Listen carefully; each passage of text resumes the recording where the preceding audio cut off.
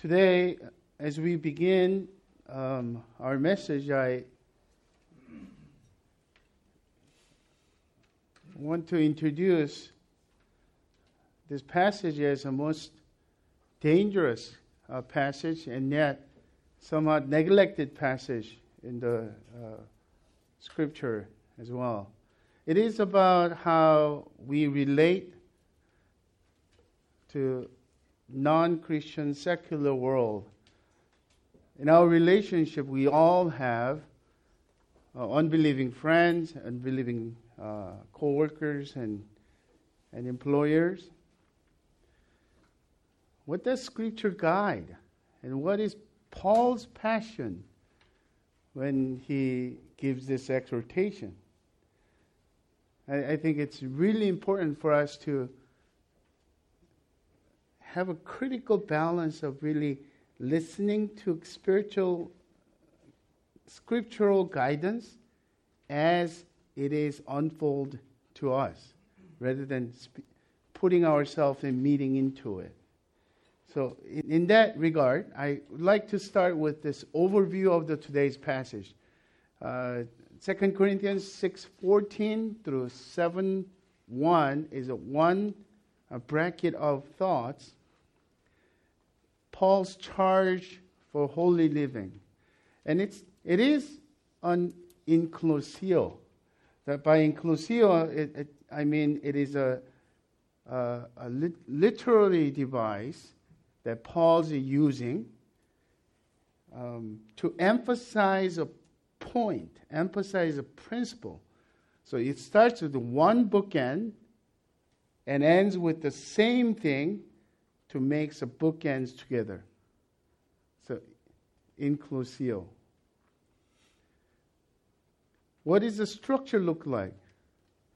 It consists of 4 parts, and it begins with a key command, and the reasons for the command, and the promises for command, and he makes the Old Testament allusions in there, and he concludes with the same command, reiteration of that command. It is Paul's pastoral charge for holy living in relating to the unbelieving secular world. And fourth and lastly, it is often misused for abuse principle, as an abuse principle, misguided wrong applications, or it is neglected as an irrelevant principle. And both are ongoing even to this day. So let's start with looking into the text with these 4 questions in mind. These questions will frame our mind to understand the text with the right mindset. Number 1, what does it mean? Because we have heard that phrase before, do not be unequally yoked with unbelievers. So we need to define that meaning contextually and clearly so that we could apply to today's meaning as well. Number 2, what are the reasons for this separation of holy living? Number 3, what are the promises for this holy living? And number 4, how then shall we live as Christ followers in this secular world? So let's start with what does it mean to not be unequally yoked with unbelievers? When you think about what it does not mean, especially because there are some misguided principles and wrong applications have been made. Number 1, it does not mean we are not to associate with non-Christians. Believe it or not, there are people who claim to believe in Jesus Christ who would isolate themselves totally away from the unbelieving world. I mean, from the movies, we are very familiar with the Amish. They have their own economical system. They have all their rules, and in a way that movie, the Harrison Ford movie Witness, it makes it beautiful to live as a community. But absolutely, their way of living Christian life is isolation. They do not use technology, and they have this kind of holy principle in their own way. For some reason, they don't use the button. Is that zipper or button? One of those two. That when they make their own clothes as well. But there are, even in America, extremely conservative evangelical Christians who live their life as a rabbit hole Christian, as John Stott mentions. You know, the rabbits have a hole, and they pop their head and look down, and they see a carrot, and they run to it and get the carrot and run back to it. You live with Christian community, you listen to Christian music, you listen to Christian, watch the Christian entertainment, and you have to go to work to make money, and you come right back. Oh, I made it safe. The Apostle Paul, I have several passages, but I have chosen to share two passages to make sure that it's consistent with what Apostle Paul is writing, especially when people, Christians in Corinth. 1 Corinthians, the first letter of Paul to Corinthians in chapter 5, verse 9 through 11, says this.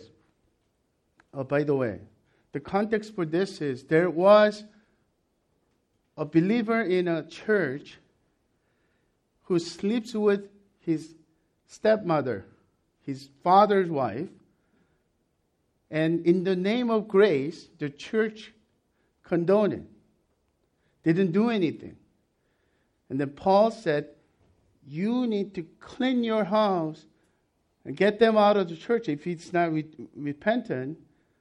And then lest they misunderstand, he writes, verse 9, I wrote to you in my letter not to associate with sexually immoral people, not at all meaning the sexually immoral of this world, or the greedy, or the swindlers, or idolaters, since then you would need to go out of the world. But now I'm writing to you not to associate with anyone who bears the name of brother, which means Christian. True believer. If he is guilty of sexual immorality or greed, or is an idolater, reviler, drunkard, or swindler, not even to eat with such ones, so that they could repent. The first century church, the believers were the only support system that they had.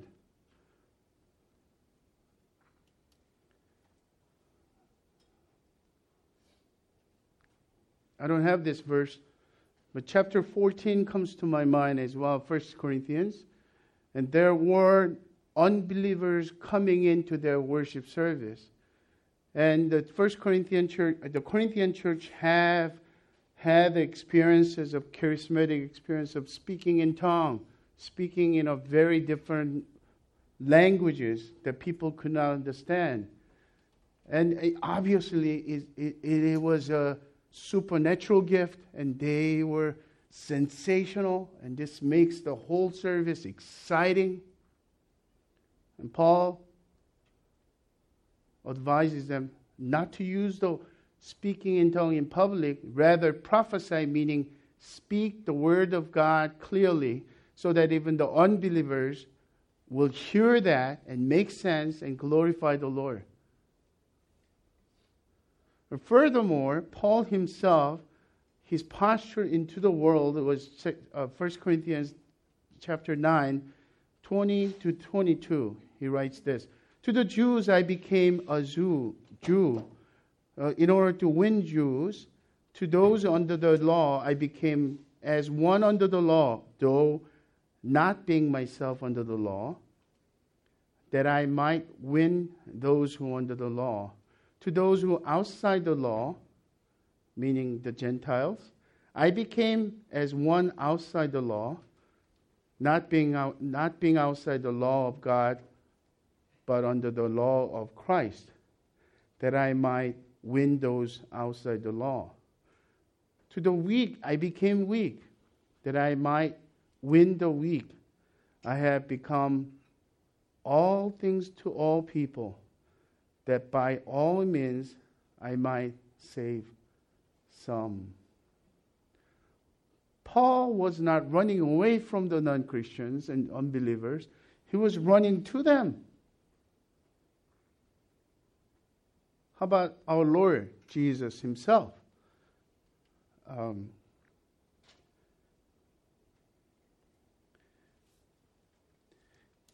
And Jesus' principle it also reveals the misunderstanding that, and even that we are not, it does not mean, this passage doesn't mean we're not to work for secular companies or employers, or not to have business relations with unbelievers. Because Jesus makes it clear in Matthew 5:13 through 15, "You," meaning the believers in Christ, "are the salt of the earth.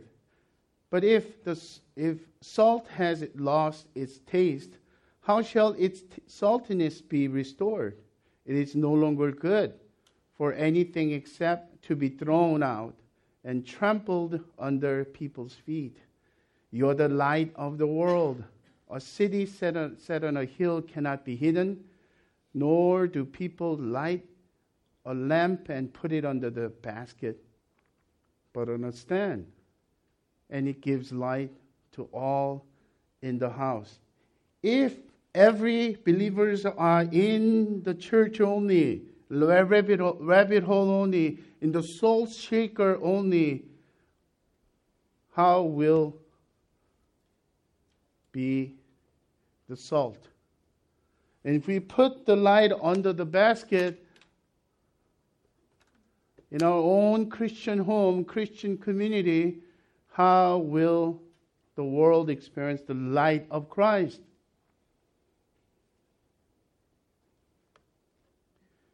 John 17, verse 15 through 18, Jesus' high priestly prayer, the last prayer that he prays for these disciples, not only for his 12 disciples, but all the disciples who are following, including us. "I do not ask that you take them out of the world, but that you keep them from the evil one. They are not of the world, just as I am not of the world. Sanctify them in the truth. Your word is truth. As you sent me into the world, so I have sent them into the world." So our church, one of the phrases we clarify our vision, that we are missional people. We're God-sent people in everyday life. We are to go where non-Christians are there, and secular companies and secular world, that everywhere that salt and light is needed, that we are to be God's sent people as the ambassador of Christ for the ministry of reconciliation. So it is crystal clear. But still, to this day, there are these two poles of extremism and wrong applications. One is obviously to become like the world and to have this insatiable thirst to be relevant and to be liked by the world. And we have a Christian churches like that, hipster Christians. And even their pastor looks very fashionable. And they know what to say and how to say it. The non-Christians will love that environment. But there's so much compromise. Their lifestyle is worldly. They're away from holy living. They're deep in the saturation of the secular culture. On the other hand, and there is escapism, as I mentioned. To simplify things in such a way, simplistic way, rather than simple, Christ-like way. And some of you guys know this, and there is even controversy as we speak right now about social justice document. This is a tension between the two. But what's wrong with the document is that they lump into everything in simplistic way of defining what it means to be Christian. Why? Because social justice used to mean something clearly biblical, but nowadays social justice can mean anything, including gay rights, including abortion rights, including a lot of things.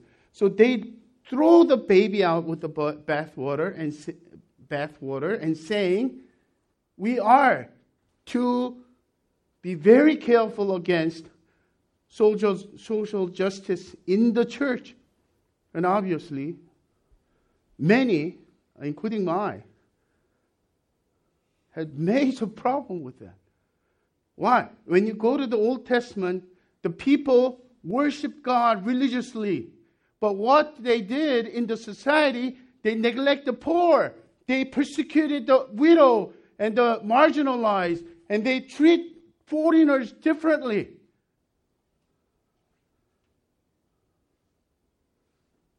And the prophets will come. And their message is always about justice. To restore the justice for the poor, for the widows and orphans, for the foreigners. The Old Testament language of sojourners.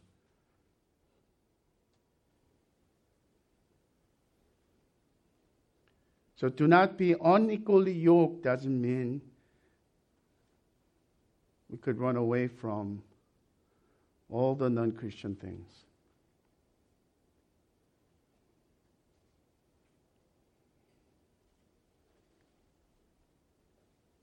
So what does it mean? I'm sorry. We need to clarify a couple more things. I have at least two more. It does not mean that we are not to have non-Christian friends altogether. And then, as I mentioned, the people who take this principle in wrong application, they will even go further. Anyone who disagrees, because they are right, airtight, sound doctrine, and they are disassociating themselves from all other, even Christians who disagrees with them on non-essentials.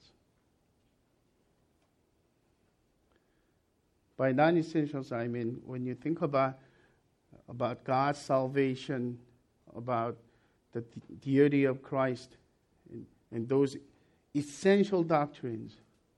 And obviously, the Mormons and Jehovah's Witnesses deter from those essentials. But other than that, there are so many other areas that people can disagree.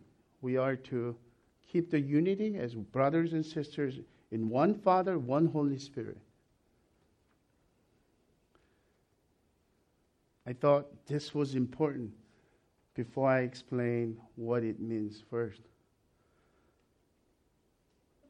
Okay. Now, what does it mean? It means,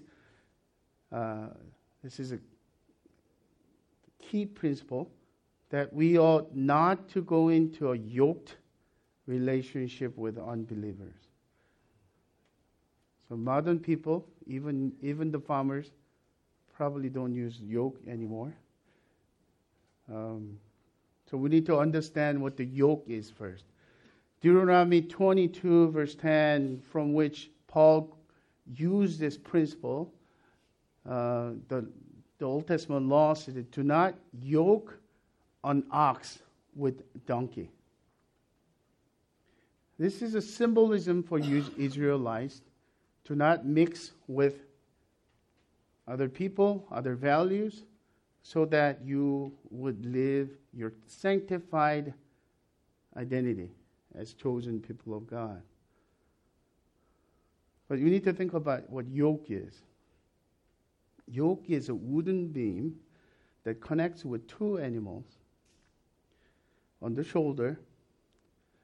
So usually, if it works, the similar two oxen, let's just say, and similar size of oxen, but one with more experience and one is inexperienced, young, and the older, experienced ox will guide the younger, still very physically powerful, and they make superb synergy. When Jesus said, take my yoke and learn from me, and Jesus is having that imagery for us, that he is guiding us, that his yoke is easy because he's guiding us, teaching us. We are led by Christ. And that he is gentle. Well, what happens, just imagine this. Oxen and donkey, that even size doesn't match, and the ox will be so strong, and then donkey cannot keep up with the same strength. So when you try to plow the ground, instead of going straight, it ends up going circling around.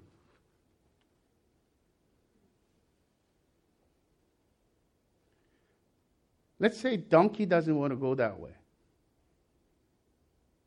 He doesn't have a choice because he's constrained. So that's two principles here, two components that we need to look at. It is inseparable, binding relationship. It's not something that temporarily you just try it and it doesn't work. And number two, there is inevitable constraints, mutual influence in that relationship. Contextually, what is Paul thinking? Corinth, full of idol worship. All kinds of idol worship. And it was culturally acceptable. So to say, hey, you want to go to festival, and that's probably part of idol worship. Including that idol worship, and there is a male prostitute and female prostitute. This idea of a goddess of fertility. You need to appease that goddess, appease God.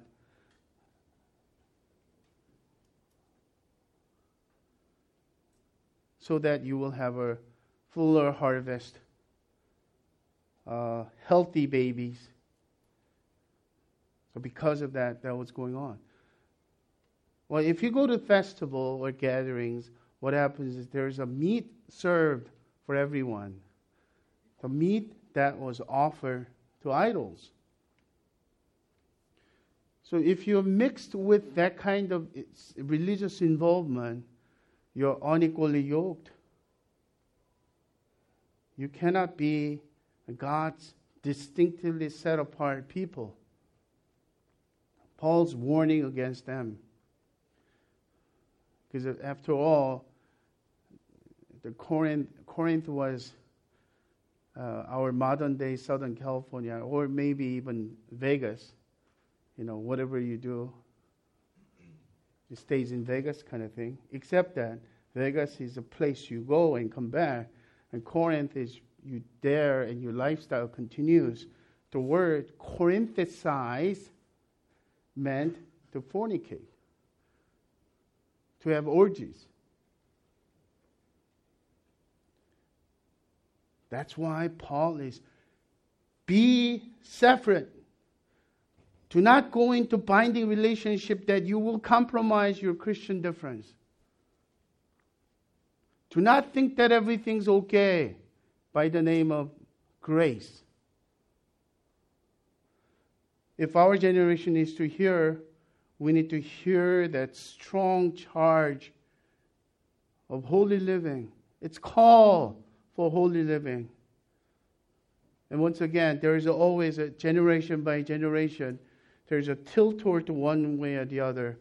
The generation before us might be strong legalism and escapism. Now, in everywhere we go, the church grows when there is so much like relevance and hipster mentality of Christian church doing things there. So therefore, there's no radical difference. The better that you are more like unbelievers, the better, more attractive you would be, it seems like, in this day and age as a Christian. In today's world, the immediate concerns, since we don't have idol worship around us, in Thailand, this might be very applicable. Remember, Jimmy just mentioned about a tip concerning about the Buddhist culture. The deeply cultural. So we need to be careful about interfaith stuff in the name of gathering. You really cannot mix there. But primarily, the immediate concerns that I could think about is a Christian getting married with non-Christian. Seriously binding long-term relationship. You cannot get out of it. If you especially uphold the marriage as God's design for the lifetime,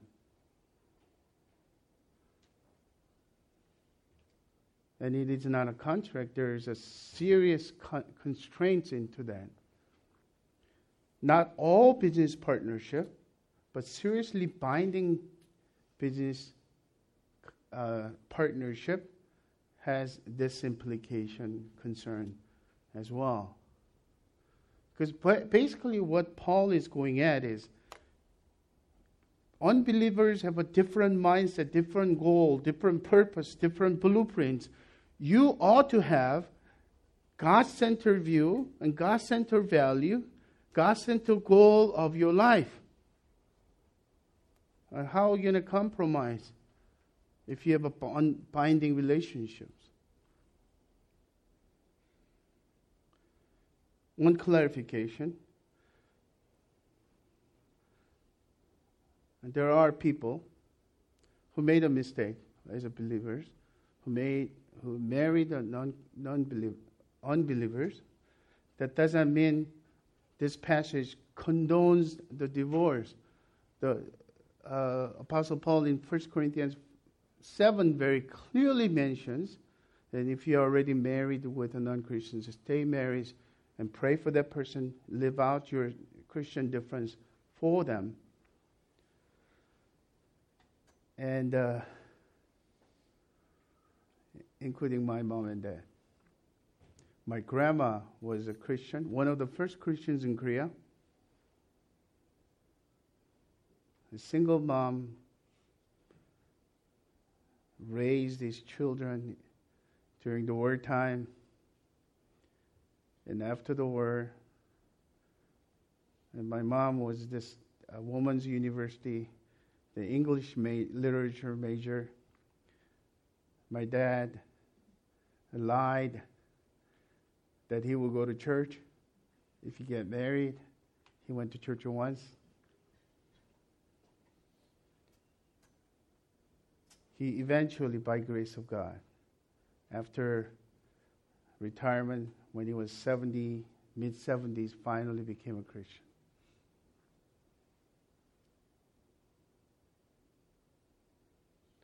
So this is where rationalization and compromise happens. A lot of young people and coming into this. So that, well, maybe he will become Christian if I really pray hard. Well, if I don't marry her, who's going to make her become Christian? As if we have the right. As if we have a power.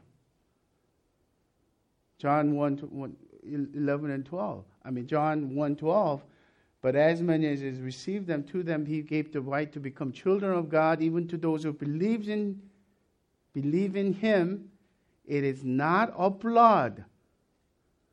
Just because you're pastor's son or pastor's daughter, that doesn't mean you become. Nor the will of human. Just because you will so hard. During my youth ministry days, we used to call this missionary dating. I'm going to make him Christian. Pray for me. But on a serious note, today's passage will reveal how radically, fundamentally different we are.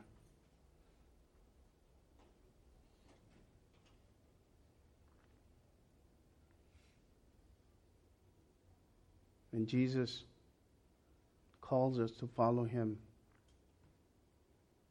If anyone does not hate his mother and father, yes, his own life, he cannot be my disciple. Following Christ, we don't merit. The grace is a free, undeserved gift of God, but that doesn't mean the cost of discipleship, following Christ, we are to choose Christ above all things. Otherwise, we're counterfeit. We're phony.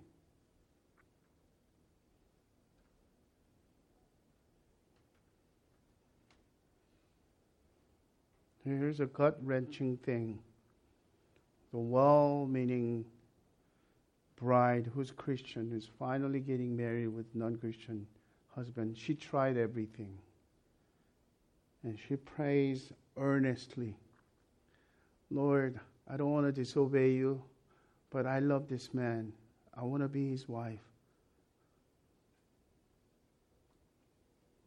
I tried everything. I don't understand why he doesn't become Christian. Would you bless our marriage? Please do not ruin my wedding day. That's the typical mentality we could have if we continually rationalize, right? Basically, what it really says is, God, you are kind of important, but he's far more important than you.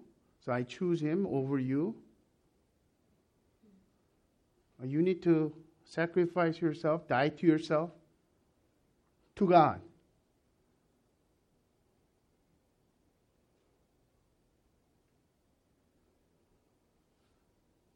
Some of you are parents who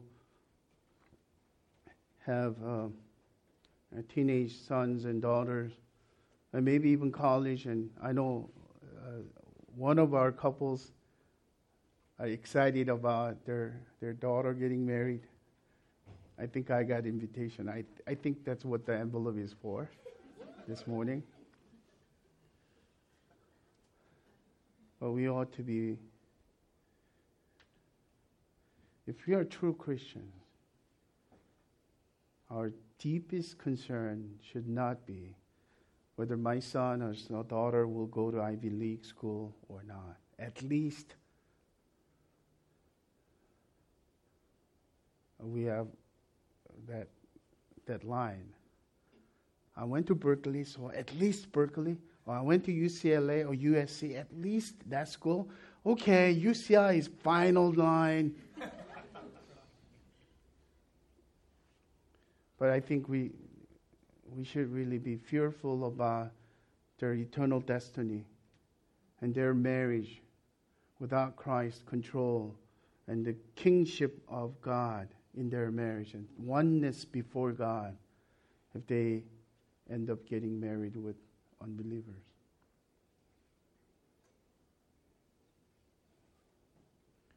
The second question is, what is the central reason for this holy living? Paul blurts out these 5 rhetorical questions. And obviously, these 5 rhetorical questions expect a clear negative answer, none. So let me read it this way. For what partnership has righteousness with lawlessness? None. Or what fellowship has light with darkness? None. What accord has Christ with Belial? Belial is another word for Satan. There was a Qumran community in New Testament days, and the Qumran community is the one who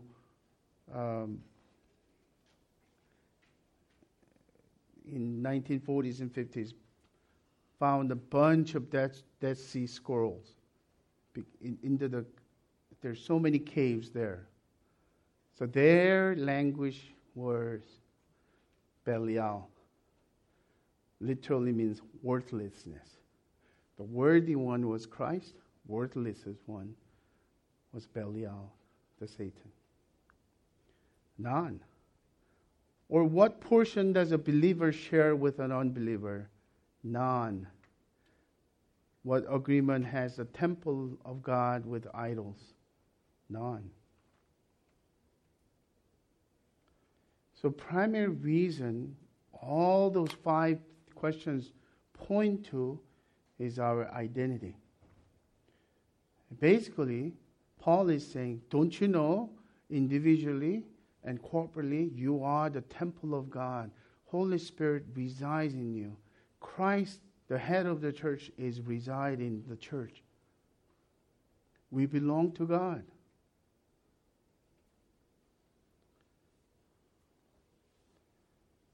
So therefore, this separation is not spatial separation. We need not to go to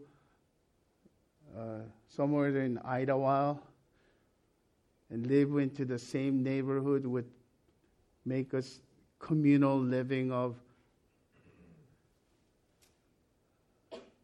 Some cults have done that, right? But it is spiritual, meaning values. Let's define what it means to be holy first. I want to hold off on that. One sec. Third question, what are the promises for this holy living? Verse 16b through 18. For we are the temple of the living God.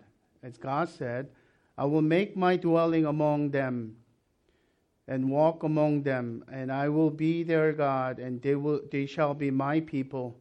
Therefore go out from their midst and be separate from them, says the Lord, and touch no unclean things. Then I will welcome you, and I will be a father to you, and you shall be sons and daughters to me, says the Lord Almighty. See, the Old Testament allusions Paul mentions is from Isaiah 52, Ezekiel 20, and 2 Samuel 7, all points out to this. There is a command, be ye separate.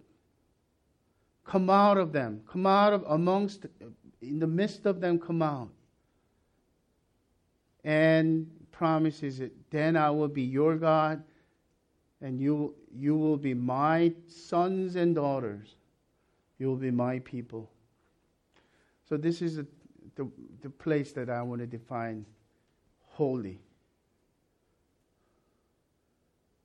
We have this idea, the misconception about holiness, holy living, is that something that we need to become like Mother Teresa. Until then, I'm not holy. Oh, don't call me holy. I'm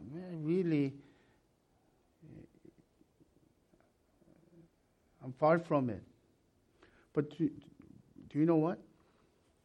If you belong to Christ, you are already holy. Because holiness in essence means to set apart. To set apart unto God. That is what it means to be holy.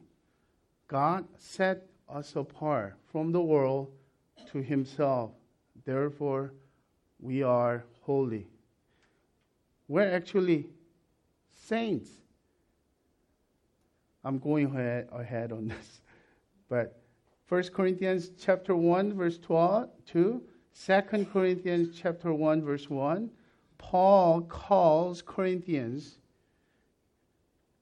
these messed up people who are believers in Christ, saints. The Catholic Church made it as St. John and St. James and St. Joseph, But we are all, each one of us, positionally, we are saints. We're the holy ones. We're continually being sanctified until Christ comes. The glorification that we will complete that process of sanctification. There are 10 apples. You decide to take one apple, set apart for your wife, your loving, dear wife or dear husband. That apple is holy because purpose is for special one. But obviously, to set apart for God, who is eternal Holy One, there's an exceptional meaning of holy. We are set aside. And Paul's call here is basically to live out your calling for holy living. Then these promises will be yours. Do not get mixed with the world in such a way that you are unidentifiable. You are not one of the 10 apples. You are one apple set apart.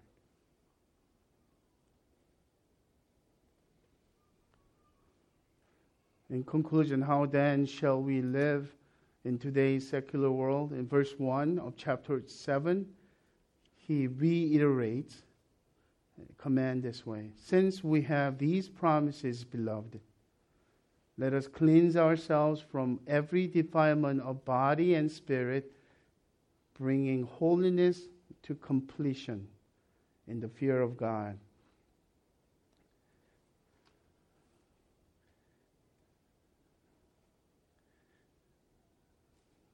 Let's think about these phrases clearly.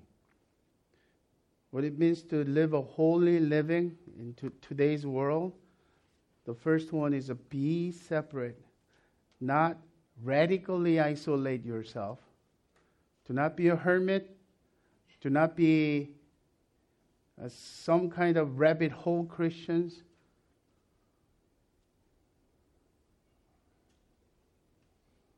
But be separate means be radically different where you are as salt and light. What does it look like? It's not do's and don'ts so much, but when you think about why is this person forgive in such a way that it's nonsensical? Why is this person choose a lesser paying job? Because of what? Why is this person doesn't want to go along with this condition for promotion to be VP in our company? All he or she has to do is a little bit of a compromise, a little bit of lie.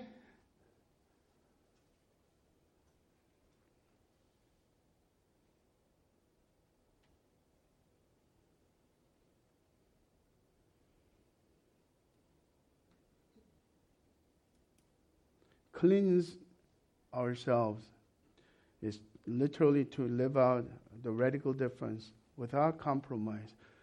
I'm going to just be very practical on this one. As a Christian, you should not go to psychic, and you should not even read through the horoscope or tarot cards or for the entertainment of things. I remember as a youth pastor, our teenage boys, Christian teenage girls,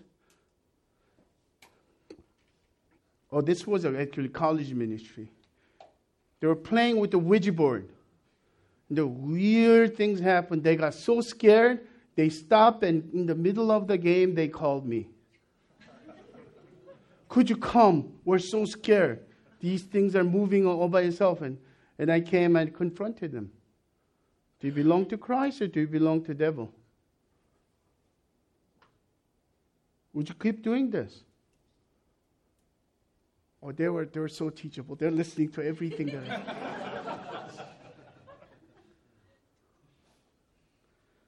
How about bringing to us? Of course, there are a lot of gray areas, but you know what worldly is. Typically, there's nothing wrong with dance, but if you keep on going to dance club, what happens is you get messed up. You gamble a little bit for fun, and you're getting into it and addicted. As a Christians, cleanse ourselves, meaning that we are radically different. We need to be living out this calling. Not to be so different for the weird sake, but the world to see the saltiness, taste the saltiness, and see the light.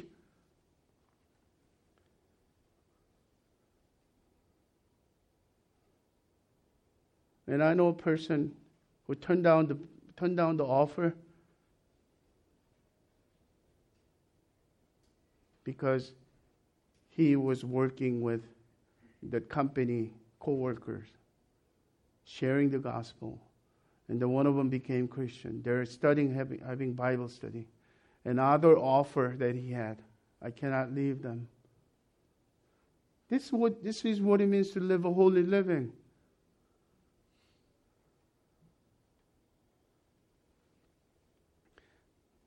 Finally, bringing holiness to completion is that we stay in the course, day in, day out, whenever we are motivated, encouraged, and others encourage us, or we just feel discouraged.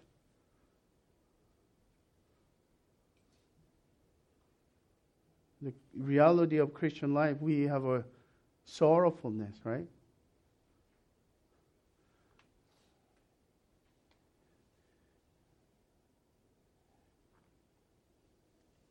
I know each family has ups and downs, and my father-in-law is in the hospital. We had a little scare moment. And Kate and I are really thinking that he doesn't have many years. We're fearful of that. My application into this, my living out holiness is not so much of that I look different to you guys, but to my father-in-law and mother-in-law, that they could see and smell the aroma of Christ from me, rather than this antsy, intense, anal guy who gets tempers. But what it means to be Christ-like. And do pray for me. I feel far from it. I know in my head what I need to do. But that is my place of holy living. And I ask you a question. Have you been trying so hard to become like your worldly friends that you do not stand out? That to such a point that you are looking for savviness and relevance in your life so much. Christ's call is radical difference. I know I shared this quote before. I want to conclude with Martin Lloyd-Jones' quote. This is the introduction of Sermon on the Mount, his famous book. Lloyd-Jones writes, "The glory of the gospel is that when the church is absolutely different from the world, she invariably attracts it. It is then the world is made to listen to her message, though it may hate it at first. That is how revival comes. That must also be true of us as individuals. It should not be our ambition to be as much like everybody else as we can, though we happen to be Christian, but rather to be as different from everybody who is not a Christian as we can possibly be. Our ambition should be to be like Christ. The more like Him, the better. The more like Him we become, the more we shall be unlike everybody who is not a Christian." Lloyd-Jones is so right. And I pray for Crossway and for you and me to live out this holy calling, the radical difference of Christ-likeness in this world. Let's pray.